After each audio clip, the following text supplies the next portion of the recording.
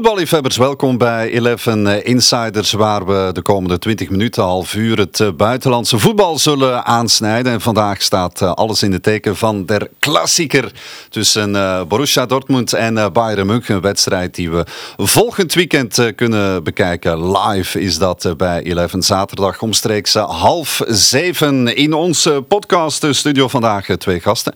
Luc van Doorslaer om te beginnen, 11 commentator en...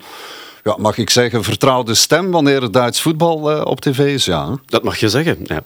Vanwaar die liefde eigenlijk, Luc, voor het Duits voetbal? Is dat van kinds af aan? Of? Ja, er is een tijd geweest in Vlaanderen dat we nog geen BBC hadden, maar al wel Duitse zenders en zo. En dus ik herinner mij, ik heb 2 oudere broers en mijn vader. En die keken naar Duits voetbal, naar de sportshow. Dus toen ik, 10, 11 jaar was. En van toen keek ik mee. En van toen besefte ik van, ik wil eigenlijk Duits studeren. En ja, dat is er eigenlijk niet meer uitgegaan. Kijk eens aan. Tweede gast, Frankie van der Elst. Goedemorgen, Frankie. Goedemorgen. Ja, nu mag ik echt wel goedemorgen zeggen. We nemen deze podcast op maandagochtend, 9 uur. Het is vroeg. Ja, nee, maar het is gegaan. Hè. Ik bedoel, ik was hier misschien net iets te laat. Sorry, Luc. Want jij moet je vliegtuig nog halen. Maar ik heb mijn best gedaan om vroeg op te staan. En dat ging? Ja, dat ging. Ja, eigenlijk niet echt, want ik ben iets te laat opgestaan. Maar gelukkig was er... onderweg niet te veel verkeer en ben ik hier nog... Telewerken, hè? Wij kunnen dat nog niet, denk ik. Hè? Nee. Telewerken. Zeg, Frankie, heb jij iets met het Duitse voetbal? Ja, je volgt het natuurlijk. Ja, ik volg het zeer, maar ook wat Luc net komt te vertellen. Hè, 5 na 6 vroeger, hè, op zaterdag, sportshow op Duitsland. Ja, daar keek ik ook heel erg graag naar. Dus ja, op die manier... volg ik het ook wel al heel erg lang.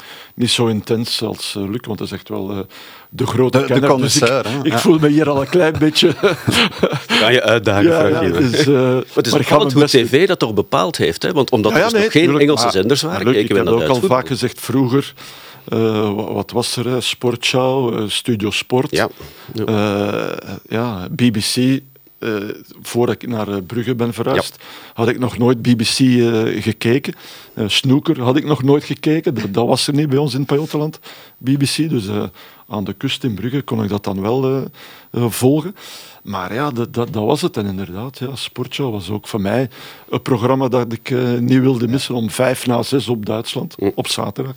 En dan moet ik altijd ook denken aan die 5-0 tegen Dortmund, Frank. Ja, jij was het al vergeten? Nee, maar daar zat ik gisteren toch ook ineens aan te denken. Zo ook een beetje in voorbereiding van dit hier. Legendarisch natuurlijk. Ja, maar ginder heb ik niet gespeeld. Of een beetje ingevallen. Omdat ik was geblesseerd.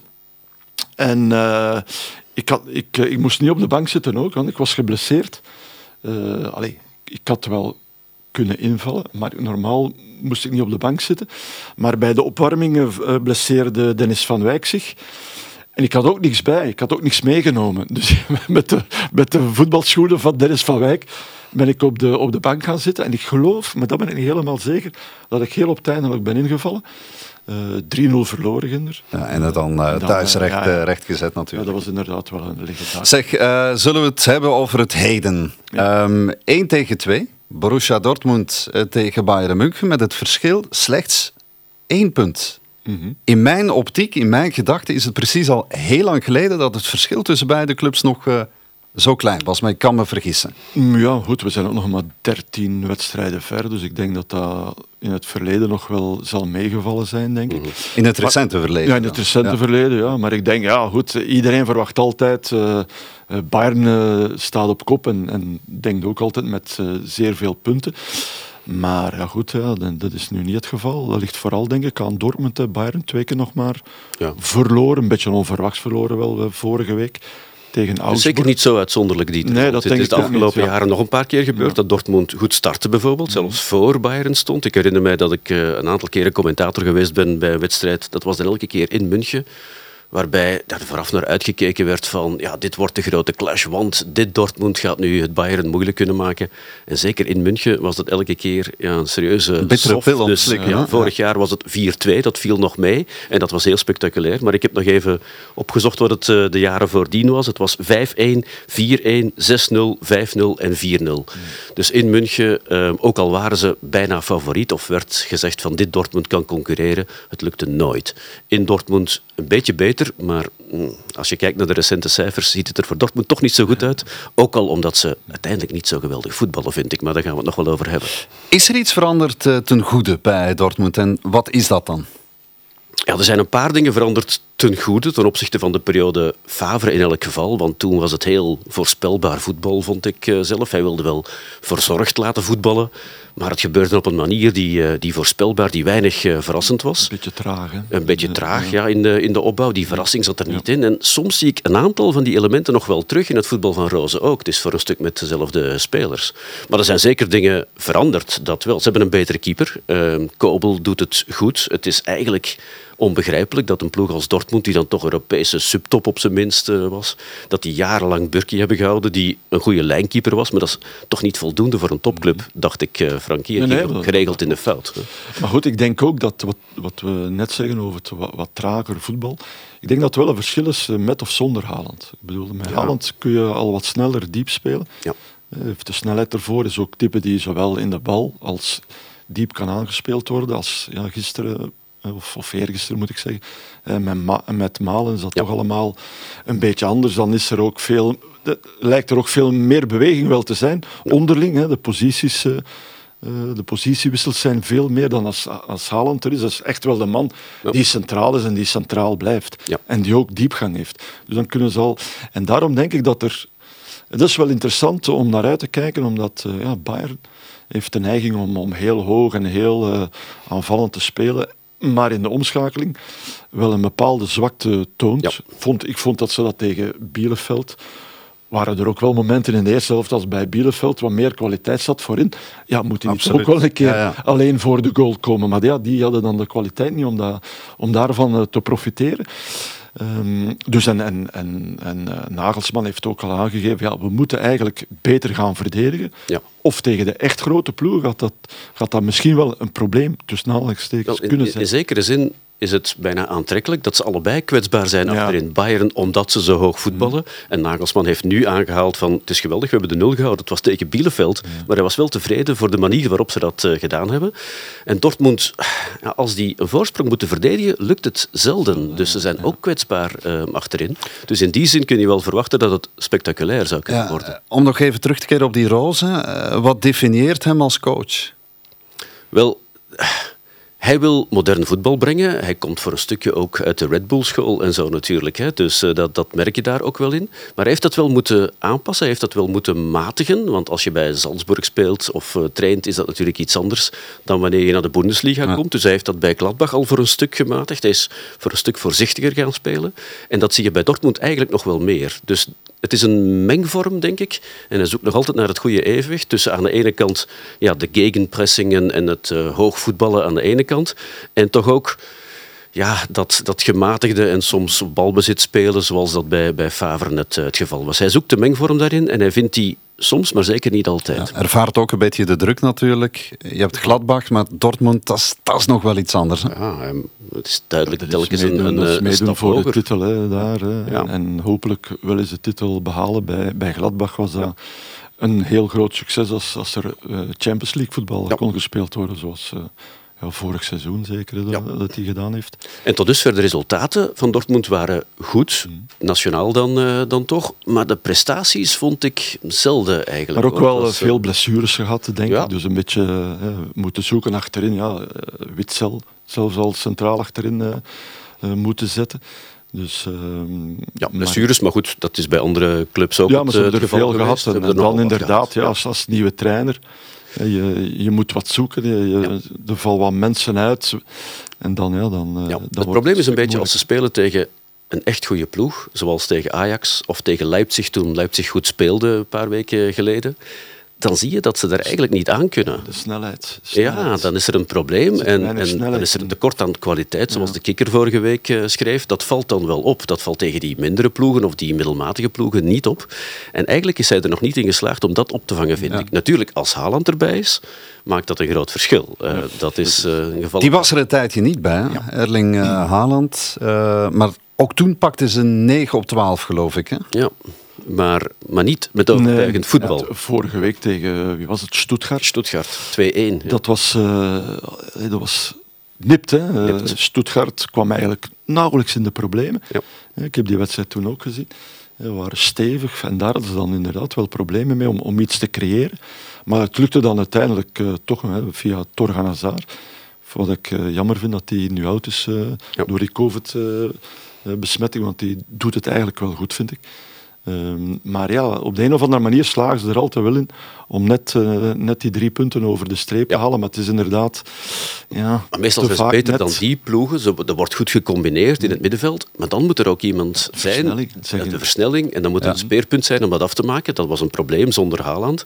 En ja, het is een structureel probleem bij Dortmund, een Duitse topploeg. Maar als je ziet wie daar in de spits allemaal de afgelopen jaren geweest is, Lewandowski en Aubameyang en Dembélé en weet ik wat, allemaal verkocht natuurlijk. Sancho, die moeten allemaal verkocht worden. En die worden meestal vervangen door namen die dan toch net wat minder zijn en dan daar niet lukken. Immobile bijvoorbeeld, Yarmolenko, Malen nu. Ik hoop dat het beter wordt. Het is nog wat snel natuurlijk. Dat soort dingen. Dat is allemaal een klasse minder duidelijk. Ja. En dat is toch het structurele probleem bij Dortmund. En met Haaland gaat hetzelfde gebeuren aan het einde van dit seizoen. Ja, het goede nieuws is dat hij nu terug is. Formidabele timing natuurlijk. Hè. Net voor die wedstrijd tegen Bayern. Scoorde afgelopen weekend zijn 50ste doelpunt in evenveel Bundesliga-wedstrijden. Ja. We hebben al heel veel superlatieven gebruikt natuurlijk voor Erling Haaland. Maar het is een fenomeen. Hè? Ja. Als je alle wedstrijden bekijkt, niet alleen Bundesliga, maar alle wedstrijden met inzet, is het nog straffer. Want het is een 71ste goal in 70 wedstrijden. Dus net iets meer dan 1 gemiddeld. Ja, we moeten het verder met die Haaland. Is hij weg? Denk je dat echt? Eind dit seizoen? Dat denk ik wel. Ik denk dat Dortmund dat ook wel nodig heeft, zeker. Wel, vorig jaar hebben ze duidelijk moeten gezegd, laten gaan. Ja, Sancho en Haaland, daar werd allebei aangetrokken. En ze hebben toen gezegd, 1 van de 2 mag weg. Liefst Sancho, dat gebeurde. En toen ze Sancho verkochten, was het duidelijk dat Haaland zou blijven. Ook omdat hij nog een contract voor 2 jaar had natuurlijk. En nu gaan ze hem niet kunnen houden. Ja, als ze de Champions League hadden gewonnen, maar dat zal niet meer gebeuren.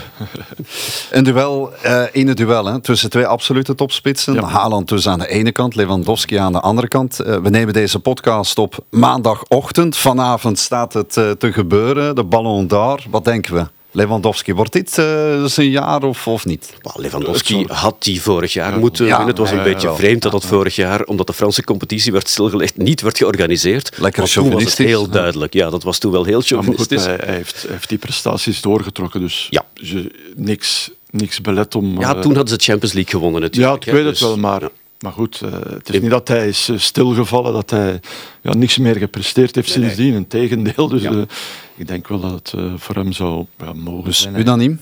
Hij zou het zeker verdienen, maar stemgerechtigden die kennen de Bundesliga vaak wat minder dan de Champions League of de Premier League en zo, dus dat speelt ook een rol. Hè? Ja, dit seizoen 14 goals in 13 competitiewedstrijden, dus die draad gewoon opnieuw opgepikt. Hè, dezelfde cijfers, hè, dat is ik geloof dat hij 1 goal minder heeft in vergelijking met hetzelfde moment vorig seizoen en we weten hoe dat is afgelopen. Ja. Het is indrukwekkend in elk geval. Ja. Hij heeft niet gescoord tegen Bielefeld. Nee, maar dat is opvallend. Hè. Bielefeld, Augsburg, scoren ze maar 2 keer in die 2 wedstrijden. En dat zijn toch ploegen die onderin staan. Terwijl ze gemiddeld, ik denk dat ze 15 keer in 21 officiële wedstrijden gespeeld dit seizoen. Supercup 1-3 op Dortmund. Ja. Meegerekend, dan hebben ze 15 keer 3 of meer goals gemaakt. Dat is onwaarschijnlijk. Ja. En dan maken ze er maar 2 totaal. Ja, maar dus precies omdat Nagelsman nu zegt, ik wil ook wel eens die 0 houden. Ja. Die hebben ze ook maar zelden gehouden. Ja, dat is waar. Ja, 102 keer gescoord voorlopig in dit kalenderjaar. Lewandowski top.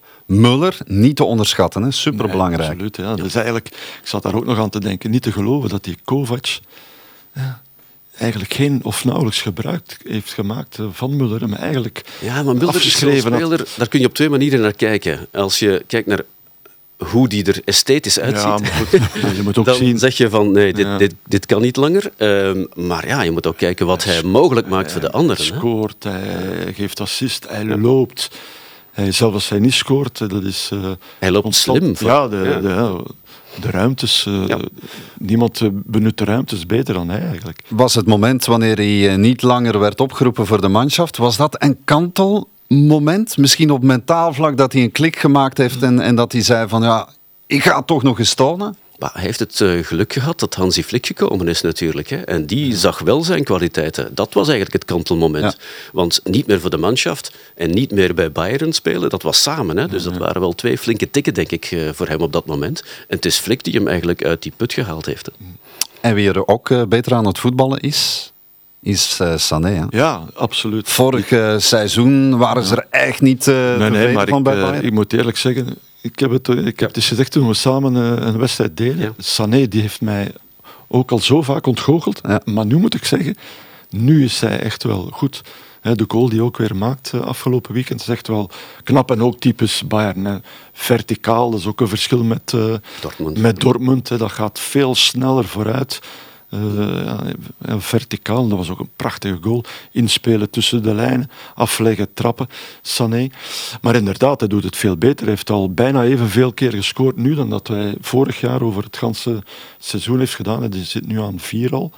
En dat is echt de verdienste van Nagelsman natuurlijk. Want het was niet alleen vorig seizoen en tijdens het EK en het begin van het seizoen. Hij was altijd zwak eigenlijk. Ja. En hij maakt zo'n nonchalante indruk en het publiek heeft dat niet graag. En er is die befaamde match geweest, wat was het, eind augustus denk ik, waar hij in een thuismatch werd uitgefloten door zijn eigen publiek. Dat is al snel. Dat doen ze niet makkelijk in Bayern. Dus dat was heel hard. Veel trainers zouden hem op dat moment beschermd hebben of uit de ploeg gezet hebben. Nagelsman deed het niet. Hè. Ja. Nagelsman zei nee, ik ken zijn kwaliteiten, hij komt erdoor. En hij had gelijk. Dus dat was wel sterk van Nagelsman om in het begin van zijn trainerscarrière bij Bayern, om dat daar al te beslissen en dan gelijk te halen. Tegen het publiek in. Tegen het publiek in, daarom. Ook toen zagen we al onmiddellijk de hand van Nagelsman. Zijn er nog aspecten waar we zien van oké, daar is een nieuwe coach in de dugout bij Bayern München, of valt dat wel mee? Ja, hij doet dat slim als toch nog altijd heel jonge coach, met weliswaar een beetje ervaring. Maar hij komt bij Bayern weer een stap hoger naar Leipzig. Bayern een ploeg met ongelooflijk veel successen. En wat moet je dan doen? Hè? Moet je dan het systeem overnemen dat daar bestaat? Of moet je je eigen systeem daar gaan injecteren? En hij heeft een heel goed evenwicht gevonden. Hij heeft dat heel geleidelijk aangedaan. Hij heeft eigenlijk het systeem overgenomen dat er was. Maar is dan toch eigen accenten gaan leggen.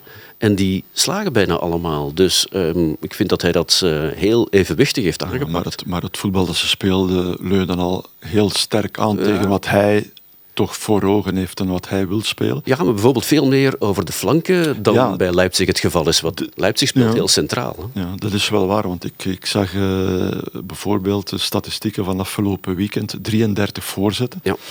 Maar dat is ook een van de grote kwaliteiten. Hè.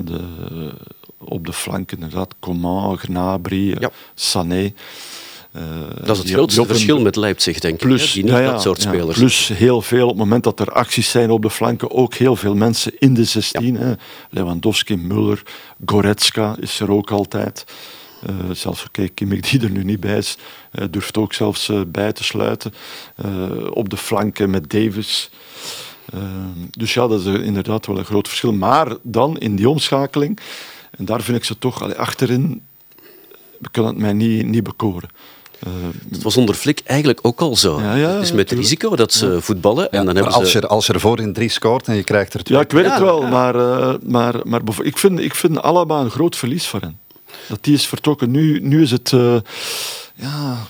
Upamecano is niet de Upamecano voorlopig. Nog niet, nee.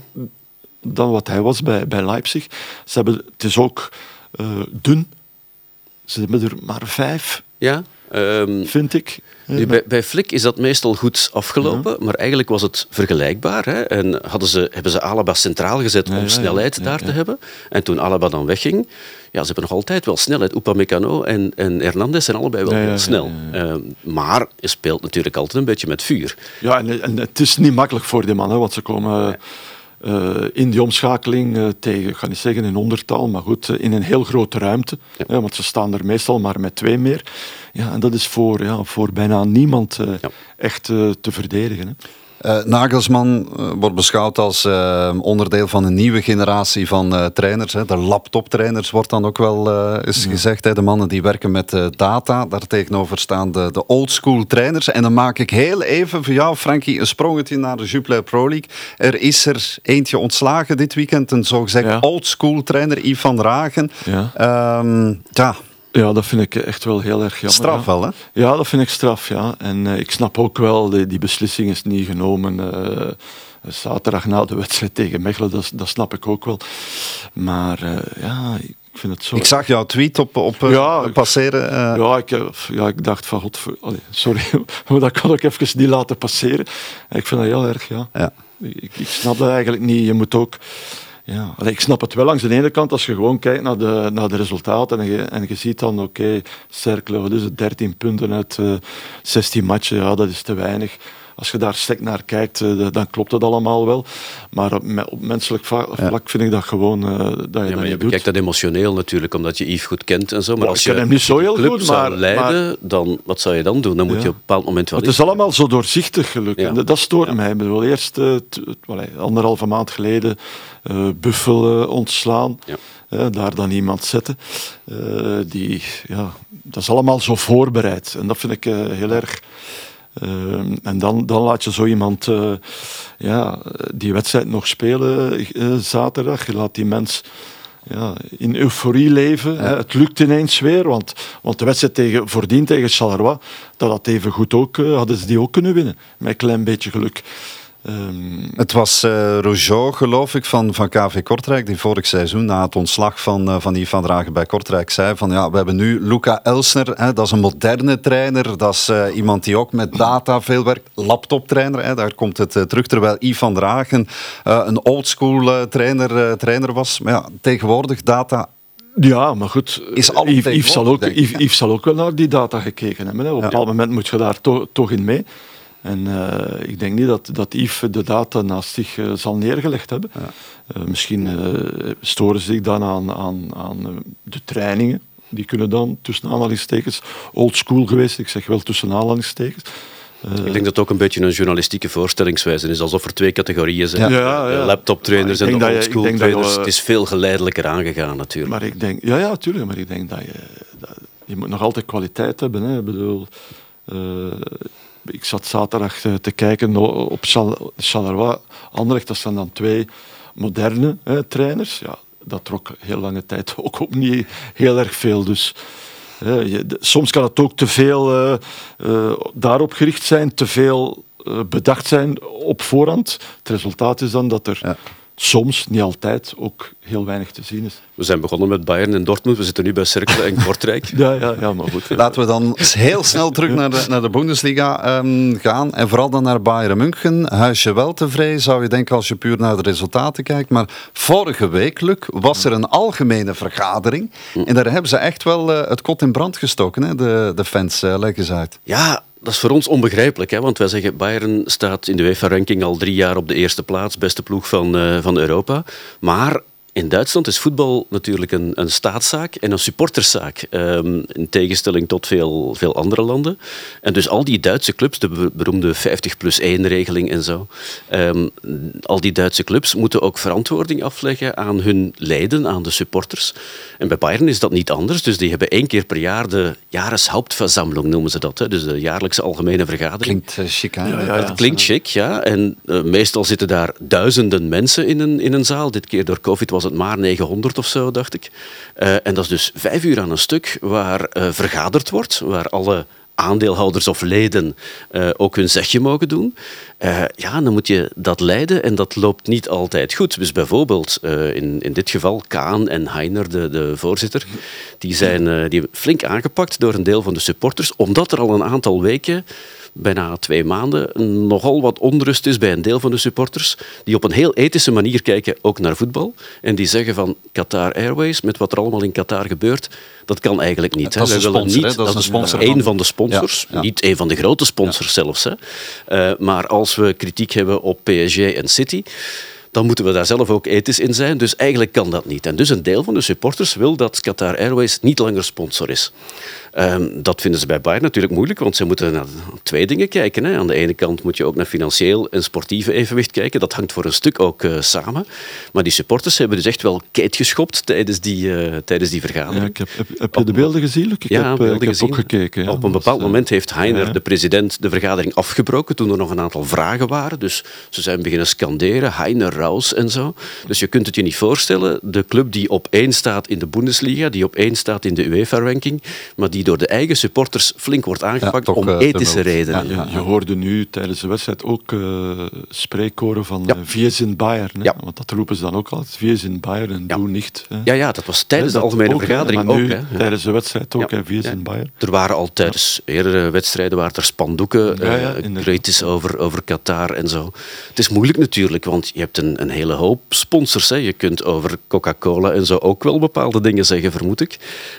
Maar het lijkt me niet eenvoudig om daar het hoofd te bieden aan de supporters die daar... En we hadden nog maar net de COVID-affaire bij Bayern achter de rug natuurlijk. Hè, met Kimmich onder meer als uithangbord van de antivaxers als het ware. Hij stelt zich vragen bij het vaccin, wil zich niet laten vaccineren. Heeft het nu zelf zitten, karma is a bitch, denken we dan.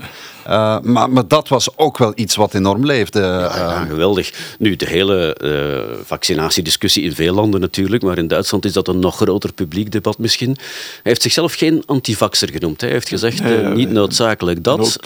Ik geloof wel in vaccinatie. Ik zeg niet dat ik het nooit zal doen, maar ik heb toch een hoop bedenkingen. En hij legde dat uit op een manier waar veel Duitsers zich wel konden in terugvinden, denk ik.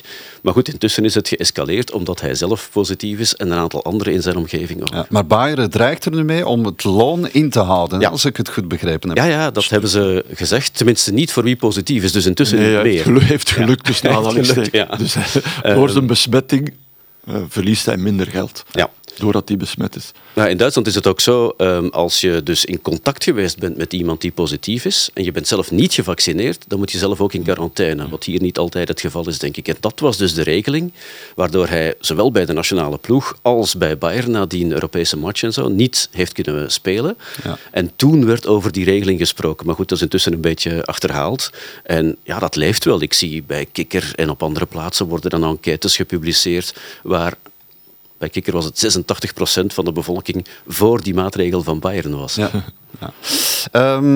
Even over de wedstrijd, want we moeten stilaan afronden. Wat wordt het? Wat voor een wedstrijd gaat het worden? Der klassieker. Ik denk dat het een wedstrijd gaat zijn die gedomineerd wordt door Bayern, denk ik. En natuurlijk, dan is het, wat we net al gezegd hebben, kan Dortmund Haaland in stelling brengen als hij speelt, als hij begint. Want het is nog vroeg. De vraag is, kan hij nu al starten na zo'n lange afwezigheid? Ik vond het al redelijk veel, 20 minuten. Ja. Dat vond ik al toch ruim.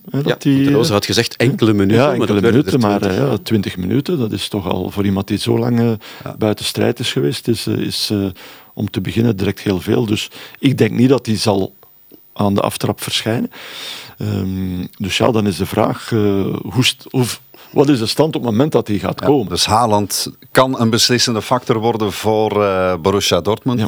Wat denk jij, Luc? Dat in elk geval, want dat is het grote verschil. Bij Bayern heb je geweldig veel spelers die een grote waarde hebben. Hè. Dus ik kijk heel dikwijls naar de waarde op transfermarkt, omdat dat een indicatie geeft. En natuurlijk heeft Bayern de betere spelers. Ze hebben daar een hoop spelers van 80 miljoen en meer. Hè. Kimmich en Goretzka en Gnabry, 60 miljoen en meer. Davis, Sané, Coman. En dan natuurlijk degenen die niet meer zo hoog getaxeerd worden op basis van hun leeftijd. Neuer, Lewandowski, Müller. Dus dan zit je met een ploeg die gemiddeld een geweldige waarde heeft, een heel hoge waarde heeft. Bij Dortmund is het anders. Je hebt één figuur die een kwart van de totale waarde van de transfermarkt heeft. Hè. 150 miljoen van de in totaal 600 miljoen. Dat is 1 kwart. Dus ja, als die er niet bij is of niet rendeert, dan is het veel minder. Want daarbuiten heb je dan een hoop spelers. Oké, Bellingham, maar die zal er nu waarschijnlijk ook niet bij zijn. En dan heb je er een aantal van 20, 30 miljoen. Hè. De Brands en de Hazards en zo van deze wereld.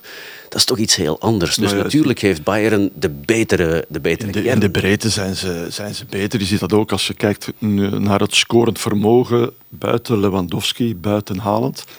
Heeft Bayern ook nog meer dan Dortmund. Dus conclusie, Bayern de grootste, beste kansen om te winnen. Heel kort, want we zitten bijna overtijd, dus dat mag niet. Het vliegtuig van de... Ja, het vliegtuig wacht. Axel Witsel. De geruchten van een transfer 1 januari worden of klinken steeds luider en luider. Juventus wordt dan genoemd. Het is al een hele tijd. Hè? Dus van bij het begin van het seizoen was het duidelijk. Toen Rose kwam, hij heeft verschillende matchen niet gespeeld, zat op de bank. En er waren anderen die Rose beter vond, belangrijker vond. Types als Dahoud en zo, die eigenlijk altijd in de hiërarchie achter Witsel stonden. Wel, die speelden. Het is een heel ander type, maar dat is het type dat Rose wel liever had. Want Witsel, heel veel lateraal, wel controle en zo. Terwijl Rose eigenlijk verticaal en dieper en sneller wil spelen. Dat doet Dahoud bijvoorbeeld, dat doet Bellingham in elk geval. Ja, maar goed, als je de keuze moet maken, of als hij de keuze zou maken tussen Emre Can en Witsel, dan gaat mijn voorkeur toch naar Witsel uit. Mijn voorkeur. Ja, hoewel hij dat dit weekend niet gedaan heeft. Can nee, ik weet het, maar goed, Can is nu ook niet geweldig gelukt. Nee, zeker niet. Maar die is ook die speelde ook op verschillende alleen maar posities uitgespeeld. Hè? Ja, die is wat polyvalenter. Ja, die kan zelfs rechtsachter al. Die heeft zelfs rechtsachter al gespeeld. Rechtsachter, linksachter. Dus, het is zeker zo dat Witsel een Favre-speler was. Favre wilde hem absoluut. En Rose zal natuurlijk erkennen wat zijn kwaliteiten zijn, maar hij is niet noodzakelijk voor Rose. Dus ik denk dat Rose zich niet zal verzetten als Witsel wil weggaan. Iets om te volgen natuurlijk. Heren, dankjewel voor jullie komst naar onze podcast. Studio U Thuis of waar dan ook. Bedankt voor het kijken en luisteren. Zaterdag dus om 6:30 der klassieker tussen Dortmund en Bayern. Geniet ervan. Bye.